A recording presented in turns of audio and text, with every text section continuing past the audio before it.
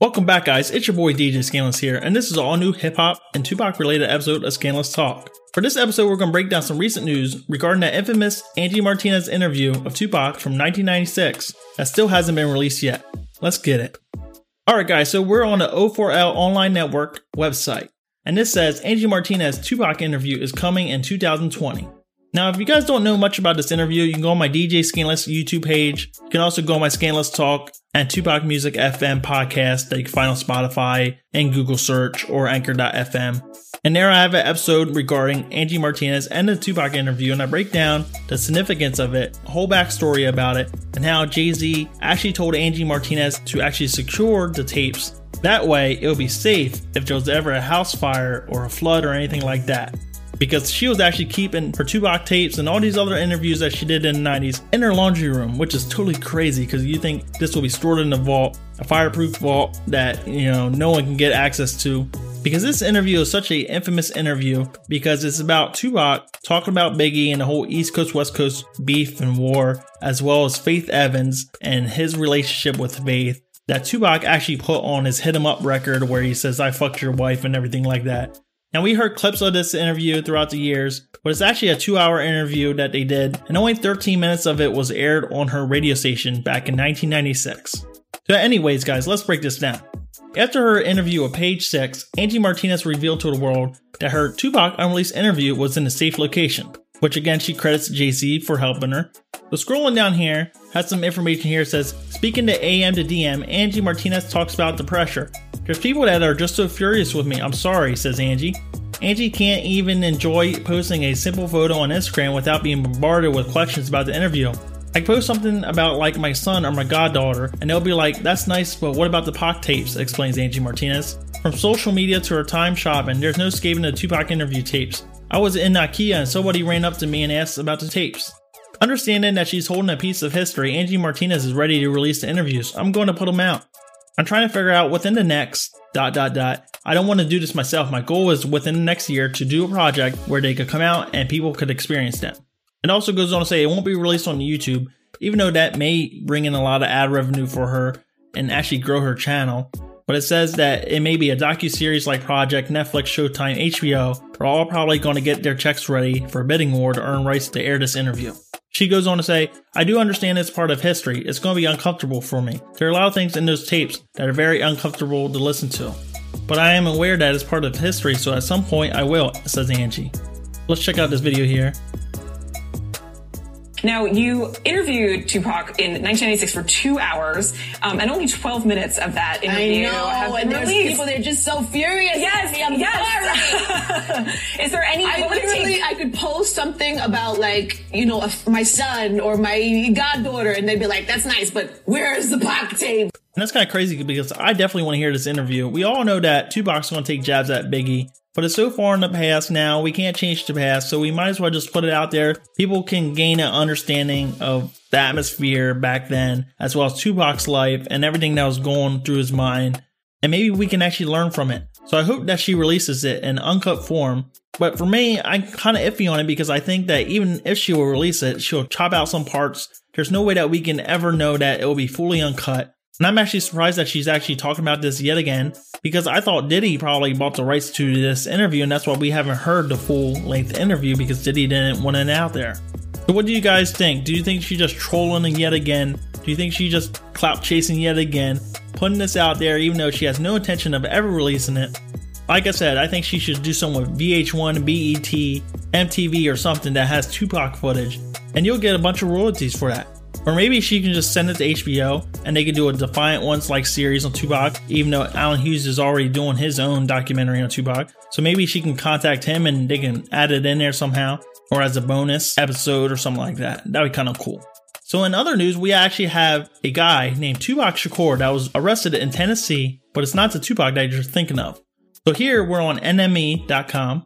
When you scroll down here, it says a man named Tupac, namesake of the legendary 90s West Coast rapper, was arrested on drug and assault charges in Tennessee on Saturday night, October 19th.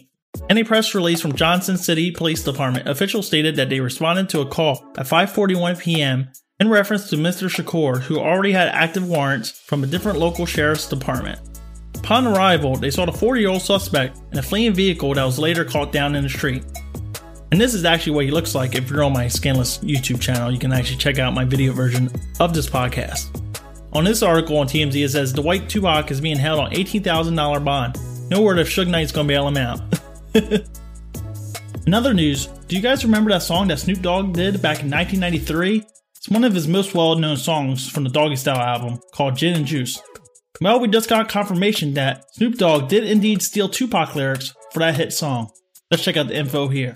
Alright guys, so we're on the Outlaw for Life online network, and they have a recent article on here that says how Snoop Dogg copied Tupac's lyrics for his song Gin and Juice. So this goes on to say that the Art of Dialogue YouTube channel did an interview with DJ King Assassin.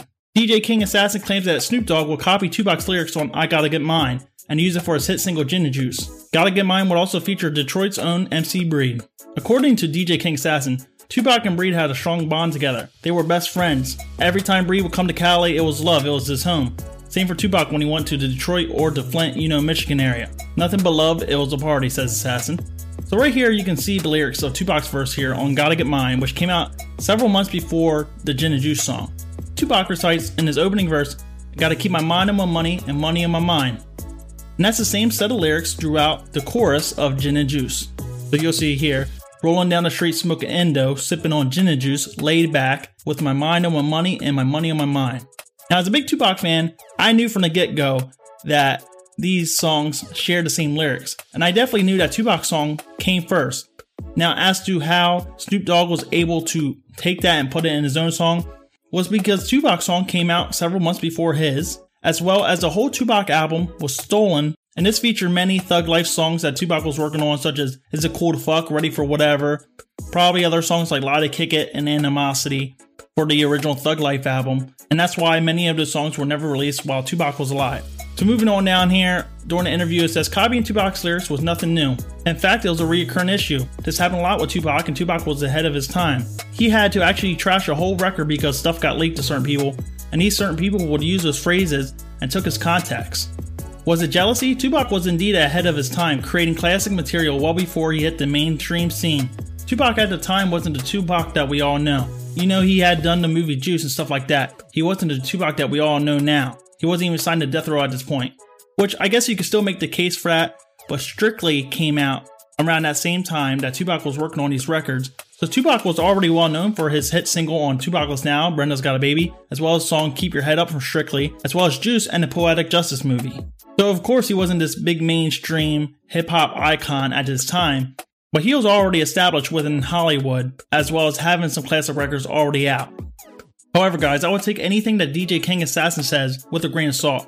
In the past he has said many things that doesn't add up, such as when he said that he produced Dear Mama and he was releasing the OG, the original version, to TMZ after Afeni Shakur passed away.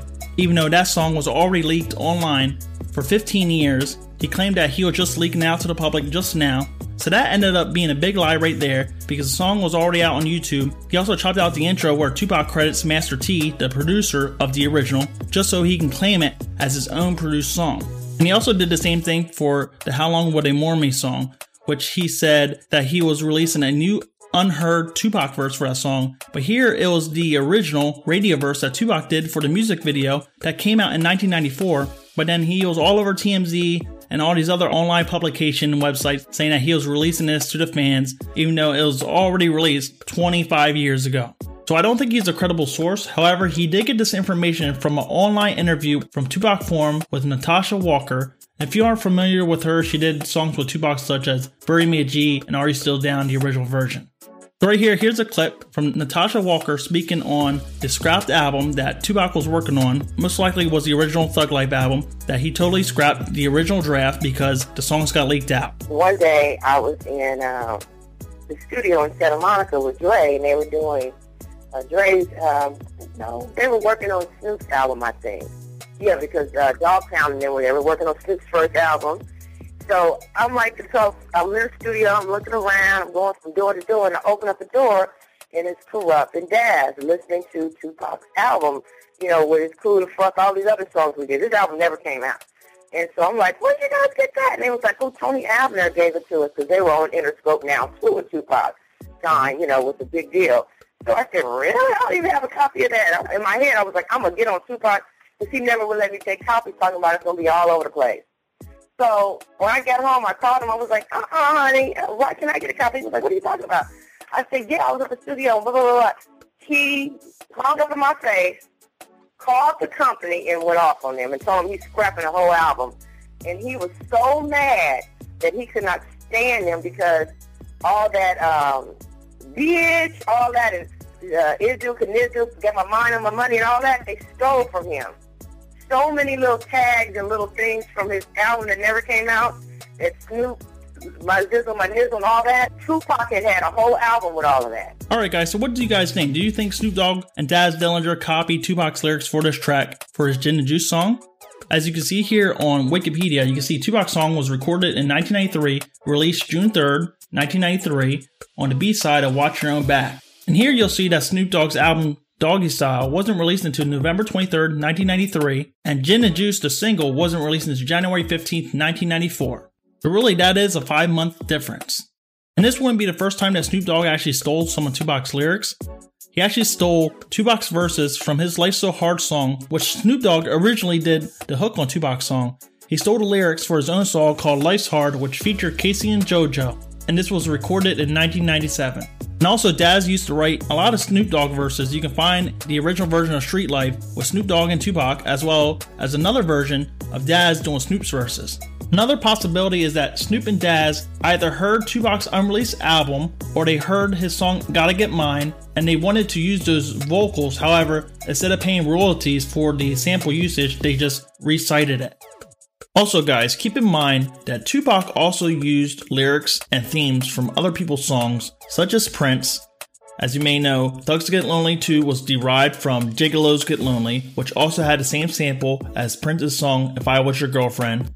Tupac also used Prince's hook from Pop Life into his song Pac's Life, as well as he used Method Man's lyrics for his hook on No More Pain.